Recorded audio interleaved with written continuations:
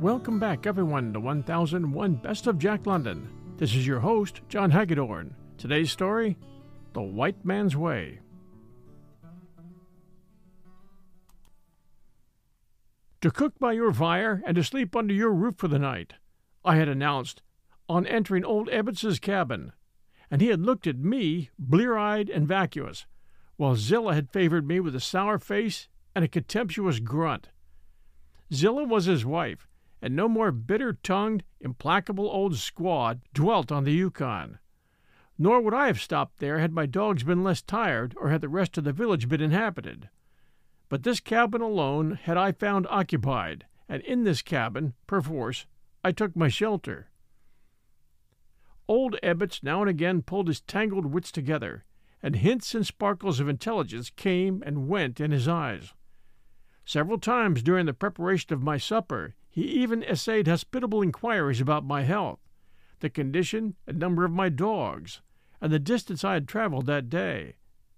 And each time Zilla had looked sourer than ever and grunted more contemptuously. Yet I confess that there was no particular call for cheerfulness on their part. There they crouched by the fire, the pair of them, at the end of their days, old and withered and helpless, racked by rheumatism, bitten by hunger, and tantalized by the frying odors of my abundance of meat. They rocked back and forth in a slow and hopeless way, and regularly, once every 5 minutes, Ebbets emitted a low groan. It was not so much a groan of pain as of pain-weariness. He was oppressed by the weight and the torment of this thing called life, and still more was he oppressed by the fear of death. His was that eternal tragedy of the aged, with whom the joy of life has departed, and the instinct for death has not come. When my moose meat spluttered rowdily in the frying pan, I noticed old Ebbets's nostrils twitch and distend as he caught the food scent. He ceased rocking for a space and forgot to groan, while a look of intelligence seemed to come into his face. Zilla, on the other hand, rocked more rapidly, and for the first time, in sharp little yelps, voiced her pain. It came to me that their behavior was like that of hungry dogs, and in the fitness of things I should not have been astonished had Zilla suddenly developed a tail and thumped it on the floor in right doggish fashion. Ebbets drooled a little and stopped his rocking very frequently to lean forward and thrust his tremulous nose nearer to the source of the gustatory excitement. When I passed them each a plate of the fried meat, they ate greedily, making loud mouth noises, champings of worn teeth and sucking intakes of the breath, accompanied by a continuous spluttering and mumbling. After that, when I gave them each a mug of scalding tea, the noises ceased. Easement and content came into their faces. Zilla relaxed her sour mouth long enough to sigh her satisfaction. Neither rocked any more, and they seemed to have fallen into placid meditation. Then a dampness came into Ebbets's eyes, and I knew that the sorrow of self-pity was his. The search required to find their pipes told plainly that they had been without tobacco a long time, and the old man's eagerness for the narcotic rendered him helpless, so that I was compelled to light his pipe for him. "Why are you all alone in the village?" I asked. "Is everybody dead? Has there been a great sickness? Are you alone left of the living?" Old Ebbets shook his head, saying, "Nay, there has been no great sickness. The village has gone away to hunt meat. We be too old. Our legs are not strong, nor can our backs carry the burdens of camp and trail. Wherefore we remain here and wonder when the young men will return with meat." "What if the young men do return with meat?" Zilla demanded harshly. "They may return with much meat," he quavered hopefully. "Even so, with much meat," she continued, more harshly than before. "But of what worth to you and me? A few bones to gnaw in our toothless old age? But the back fat, the kidneys, and the tongues, these shall go into other mouths than thine and mine, old man." Ebbets nodded his head and wept silently. "There be no one to hunt meat for us," she cried, turning fiercely upon me. There was accusation in her manner, and I shrugged my shoulders in token that I was not guilty of the unknown crime imputed to me. Know, O white man, that it is because of thy kind, because of all white men, that any man and I have no meat in our old age, and sit without tobacco in the cold. Nay, Ebbets said gravely, with a stricter sense of justice. Wrong has been done to us, it be true, but the white men did not mean the wrong. Where be Mocklin? She demanded. Where be thy strong son, Mocklin, and the fish he was ever willing to bring that you might eat? The old man shook his head. And where be Bedarshik, thy strong son? Ever was he a mighty hunter, and ever did he bring thee the good back fat and the sweet dried tongues of the moose and the caribou. I see no back fat and no sweet dried tongues. Your stomach is full with emptiness through the days, and it is for a man of very miserable and lying people to give you to eat. Nay, old Ebbets interposed in kindliness. The white man is not a lying people. The white man speaks true. Always does the white man speak true. He paused, casting about him for words wherewith to temper the severity of what he was about to say.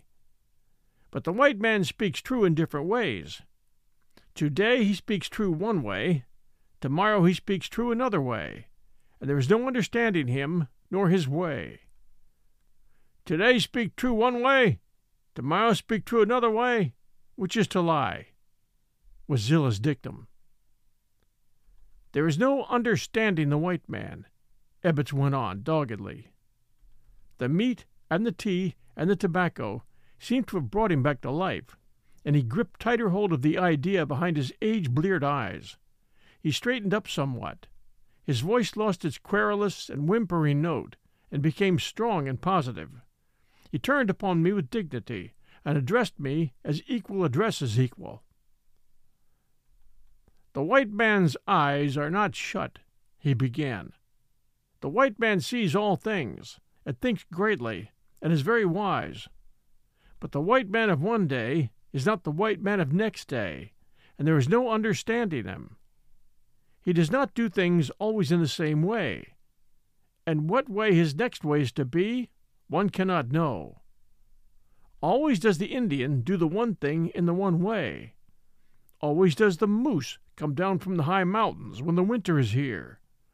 Always does the salmon come in the spring when the ice has gone out of the river. Always does everything, do all things in the same way, and the Indian knows and understands. But the white man does not do all things in the same way, and the Indian does not know nor understand. Tobacco be very good. It be food to the hungry man. It makes the strong man stronger, and the angry man to forget that he is angry. Also is tobacco of value. It is of very great value. The Indian gives one large salmon for one leaf of tobacco, and he chews the tobacco for a long time. It is the juice of the tobacco that is good. When it runs down his throat, it makes him feel good inside. But the white man, when his mouth is full with the juice, what does he do? That juice of great value, he spits it out in the snow, and it's lost. Does the white man like tobacco? I do not know. But if he likes tobacco, why does he spit out its value and lose it in the snow? It is a great foolishness, and without understanding. He ceased, puffed at the pipe, found that it was out, and passed it over to Zilla, who took the sneer at the white man off her lips in order to pucker them about the pipe stem. Ebbets seemed sinking back into his senility with the tale untold, and I demanded, "What of thy sons, Mocklin and Bedarshik? And why is it that you and your old woman are without meat at the end of your years?" He roused himself as from sleep, and straightened up with an effort. "It is not good to steal," he said. "When the dog takes your meat, you beat the dog with a club. Such is the law.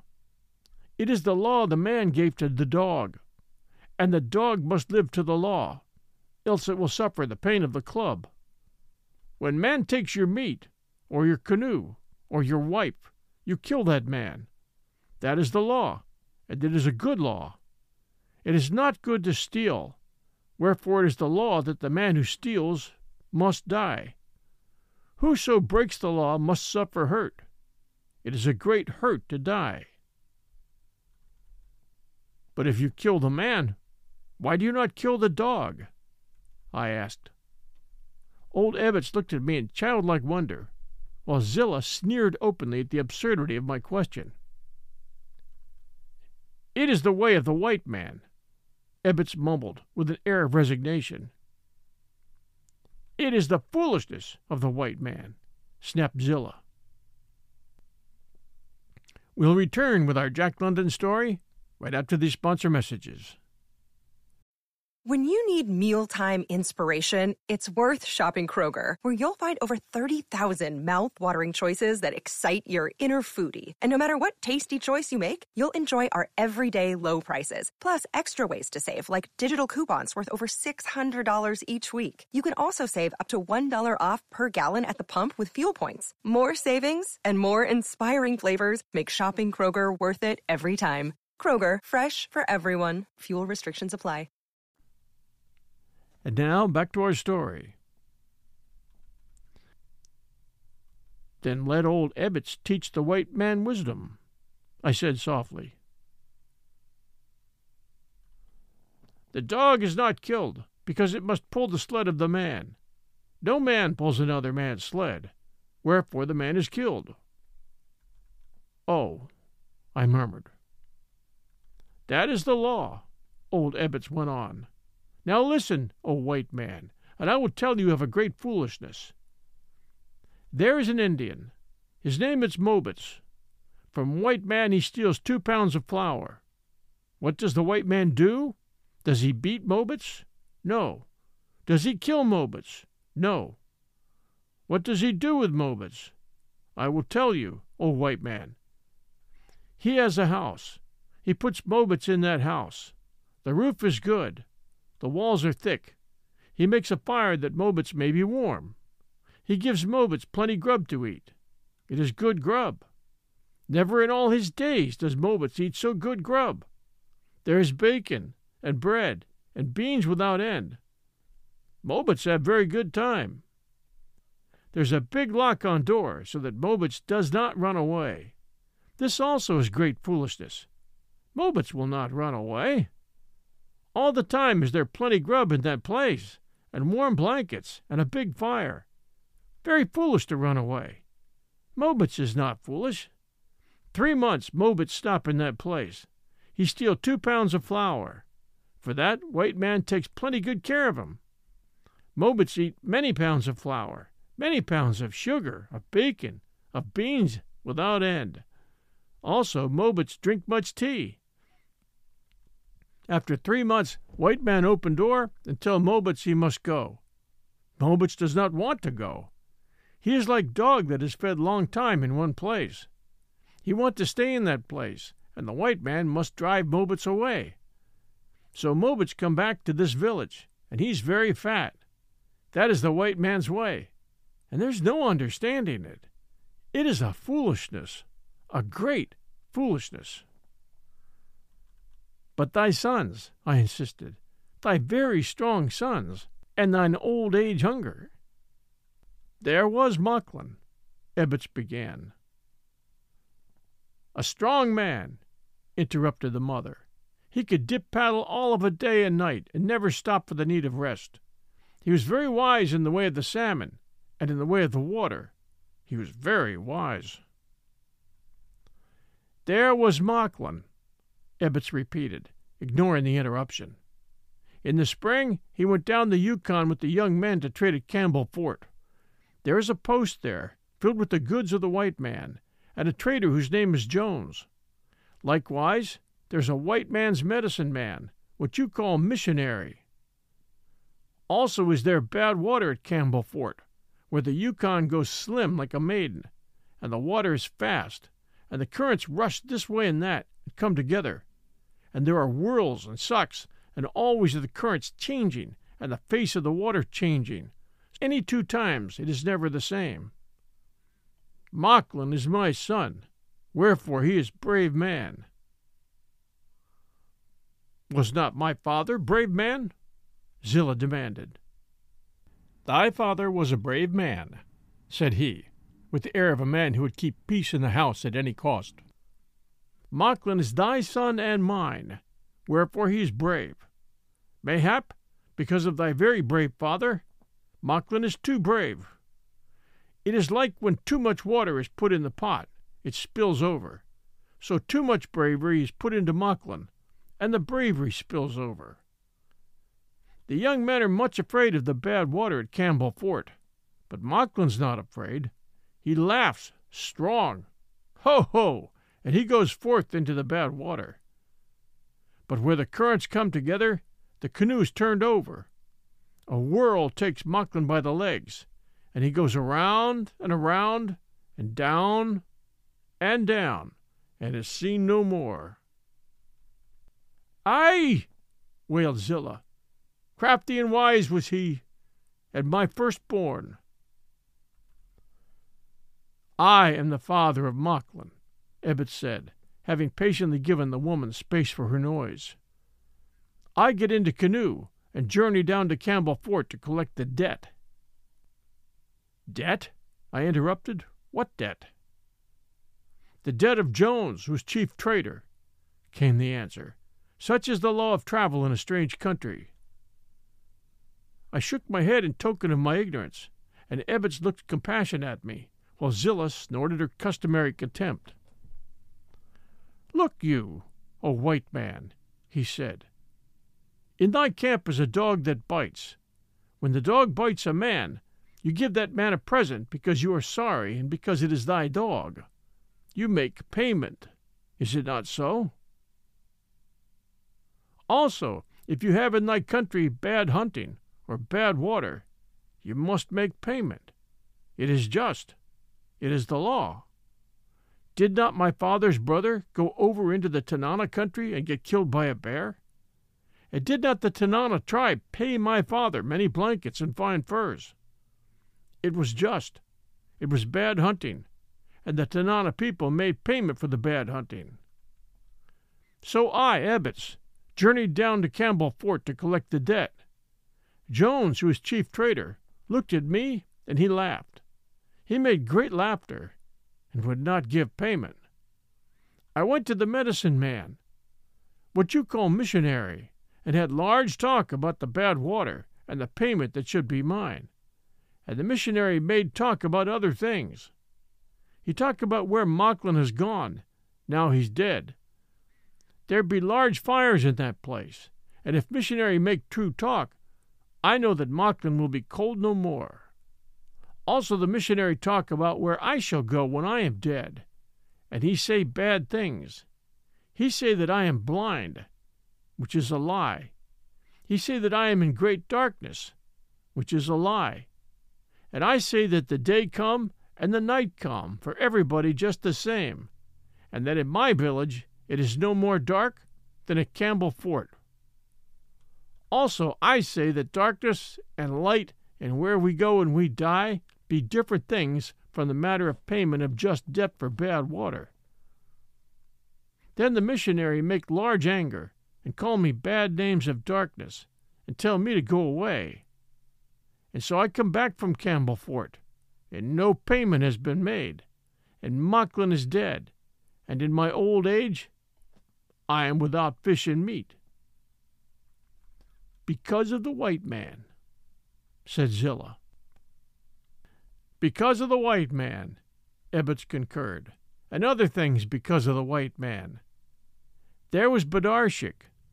One way did the white man deal with him, and yet another way for the same thing did the white man deal with Yamakan. And first must I tell you of Yamakan, who was a young man of this village, and who chanced to kill a white man. It is not good to kill a man of another people. Always is there great trouble. It was not the fault of Yamakan that he killed the white man. Yamakan spoke always soft words and ran away from wrath as a dog from a stick. But this white man drank much whiskey, and in the night time came to Yamakan's house and made much fight. Yamakan cannot run away, and the white man tries to kill him. Yamakan does not want to die, so he kills the white man. Then is all the village in great trouble.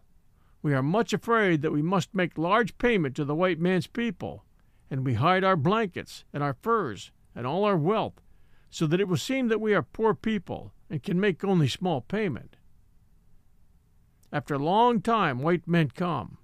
They are soldier white men, and they take Yamakan away with them. His mother make great noise and throw ashes in her hair, for she knows Yamakan is dead. And all the village knows that Yamakan is dead, and is glad that no payment is asked. That is in the spring when the ice has gone out of the river. 1 year go by. 2 years go by. It is springtime again, and the ice has gone out of the river. And then Yamakan, who is dead, comes back to us, and he's not dead, but very fat, and we know that he has slept warm and had plenty grub to eat. He has much fine clothes, and is all the same white man, and he has gathered large wisdom, so that he is very quick head man in the village. And he has strange things to tell of the way of the white man, for he has seen much of the white man, and done a great travel into the white man's country. First place, soldier white men take him down the river long way. All the way do they take him down the river to the end, where it runs into a lake which is larger than all the land and large as the sky. I do not know the Yukon is so big river, but Yamakan has seen with his own eyes. I do not think there is a lake larger than all the land, and large as the sky, but Yamakan has seen. Also he has told me that the waters of this lake be salt, which is a strange thing, and beyond understanding. But the white man knows all these marvels for himself, so I shall not weary him with the telling of them. Only will I tell him what happened to Yamakan. The white man gave Yamakan much fine grub. All the time does Yamakan eat, and all the time is there plenty more grub. The white man lives under the sun, so said Yamakan, where there be much warmth, and animals have only hair and no fur, and the green things grow large and strong and become flour and beans and potatoes. And under the sun there is never famine. Always is there plenty grub. I do not know. Yamakan has said. And here is a strange thing that befell Yamakan. Never did the white man hurt him. Only did they give him warm bed at night and plenty fine grub. They take him across the salt lake, which is big as the sky. He is on white man's fireboat, what you call steamboat. Only he is on boat maybe 20 times bigger than steamboat on Yukon. Also it is made of iron, this boat, and yet does not sink. This I do not understand. But Yamakan has said, I have journeyed far on the iron boat. Behold, I am still alive. It is a white man's soldier boat, with many soldier men upon it. After many sleeps of travel, a long, long time, Yamakan comes to a land where there is no snow. I cannot believe this. It is not in the nature of things that when winter comes there shall be no snow. But Yamakan has seen. Also I have asked the white men, and they've said yes, there's no snow in that country. But I cannot believe. And now I ask you if snow never come in that country. Also I would hear the name of that country. I've heard the name before, but I would hear it again if it be the same. Thus I will know if I have heard lies or true talk. Old Ebbets regarded me with a wistful face. He would have the truth at any cost, though it was his desire to retain his faith in the marvel he had never seen. Yes, I answered, it is true talk that you have heard. There is no snow in that country, and its name is California. California, he mumbled twice and thrice, listening intently to the sound of the syllables as they fell from his lips. He nodded his head in confirmation. Yes, it is the same country of which Yamakan made talk. I recognize the adventure of Yamakan as one likely to occur in the early days when Alaska first passed into the possession of the United States. Such a murder case, occurring before the installment of territorial law and officials, might well have been taken down to the United States for trial before a federal court. When Yamakan is in this country where there is no snow, old Ebbets continued, he is taken to large house where many men make much talk. Long time men talk. Also many questions do they ask Yamakan. By and by they tell Yamakan he have no more trouble. Yamakan does not understand, for never has he had any trouble. All the time have they given him warm place to sleep and plenty grub. But after that they give him much better grub, and they give him money, and they take him many places in white man's country, and he see many strange things which are beyond the understanding of Ebbets, who is an old man and has not journeyed far. After 2 years, Yamakan comes back to this village, and he is head man, and very wise, until he dies. But before he dies, many times does he sit by my fire and make talk of the strange things he has seen. And Bedarshik, who is my son, sits by the fire and listens, and his eyes are very wide and large because of the things he hears. One night, after Yamakan has gone home, Bedarshik stands up, so very tall, and he strikes his chest with his fist, and he says, "When I am a man, I shall journey to far places, even to the land where there is no snow, and see things for myself." Always did Bedarshik journey in far places, Zilla interrupted proudly. It be true, Ebbets assented gravely, and always did he return to sit by the fire and hunger for yet other and unknown far places. And always did he remember the salt lake as big as the sky, and the country under the sun where there's no snow, quoth Zilla. And always did he say, "When I have the full strength of a man, I will go and see for myself if the talk of Yamakan be true talk," said Ebbets. "But there was no way to go to the white man's country," said Zilla. "Did he not go down to the salt lake that is big as the sky?" Ebbets demanded. "And there was no way for him to cross the salt lake," said Zilla. "Save in the white man's fireboat, which is of iron and bigger than 20 steamboats on the Yukon," said Ebbets. He scowled at Zilla, whose withered lips were again writhing into speech, and compelled her to silence. But the white man would not let him cross the salt lake in the fireboat, and he returned to sit by the fire and hunger for the country under the sun where there is no snow. Yet on the salt lake had he seen the fireboat of iron that did not sink, cried out Zilla, the irrepressible. "Aye," said Ebbets, and he saw that Yamakan had made true talk of the things he had seen. But there was no way for Bedarshik to journey to the white man's land under the sun, and he grew sick and weary like an old man, and moved not away from the fire. No longer did he go forth to kill meat, and no longer did he eat the meat placed before him, Zilla broke in. He would shake his head and say, "Only do I care to eat the grub of the white man and grow fat after the manner of Yamakan." And he did not eat the meat, Ebbets went on, and the sickness of Bedarshik grew into a great sickness until I thought he would die. It was not a sickness of the body, but of the head. It was a sickness of desire. I, Ebbets, who am his father, make a great think. I have no more sons, and I do not want Bedarshik to die. It is a head sickness, and there is but one way to make it well. Bedarshik must journey across the lake as large as the sky to the land where there is no snow, else he will die. I make a very great think, and then I see the way for Bedarshik to go. So one night when he sits by the fire, very sick, his head hanging down, I say, "My son, I have learned the way for you to go to the white man's land." He looks at me, and his face is glad. Go, I say, even as Yamakan went. But Bidarshik is sick and does not understand. Go forth, I say, and find a white man, and even as Yamakan, do you kill that white man. Then will the soldier white men come and get you, and even as they took Yamakan, will they take you across the salt lake to the white man's land.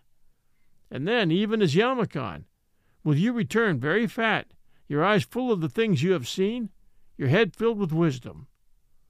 And Bidarshik stands up very quick, and his hand is reaching out for his gun. Where do you go, I ask. To kill the white man, he says. And I see that my words have been good in the ears of Bidarshik, and that he will grow well again. Also do I know that my words have been wise. There is a white man come to this village. He does not seek after gold in the ground, nor after furs in the forest. All the time does he seek after bugs and flies. He does not eat the bugs and flies. Then why does he seek after them? I do not know. Only do I know that he is a funny white man. Also does he seek after the eggs of birds. He does not eat the eggs. All that is inside he takes out, and only does he keep the shell. Eggshell not good to eat, nor does he eat the eggshells, but puts them away in soft boxes where they will not break. He catch many small birds, but he does not eat the birds. He takes only the skins and puts them away in boxes. Also does he like bones. Bones are not good to eat. And this strange white man liked best the bones of long time ago, which he digs out of the ground.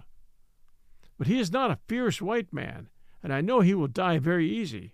So I say to Bidarshik, my son, there is a white man for you to kill. And Bidarshik says that my words be wise. So he goes to a place he knows where are many bones in the ground. He digs up very many of these bones and brings them to the strange white man's camp. The white man is made very glad. His face shines like the sun, and he smiles with much gladness as he looks at the bones. He bends his head over, so, to look well at the bones, and then Bidarshik strikes him hard on the head with an axe, once, so, and the strange white man kicks and is dead. Now, I say to Bidarshik, will the white soldier men come and take you away to the land under the sun, where you will eat much and grow fat?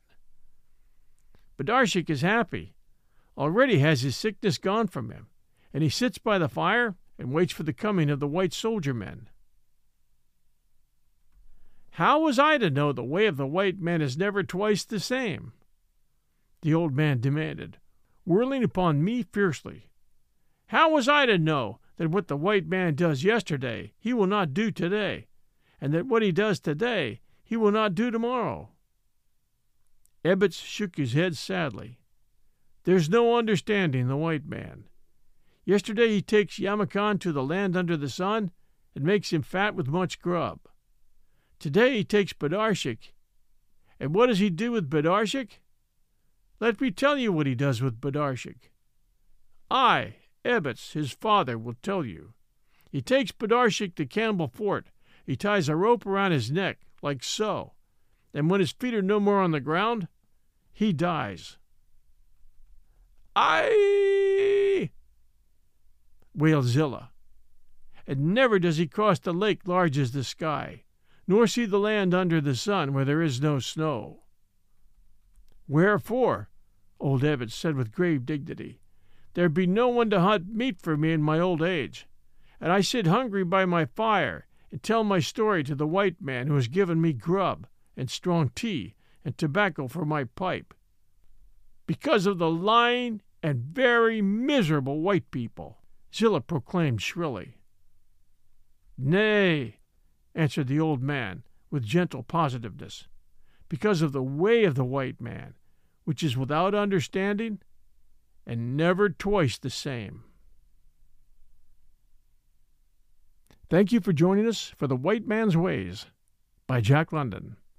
If you enjoyed this story, please do stop a moment and send us a review or comment at Spotify. Thank you for joining us at 1001 Best of Jack London. This is your host, John Hagedorn. Stay safe, and we'll be back soon.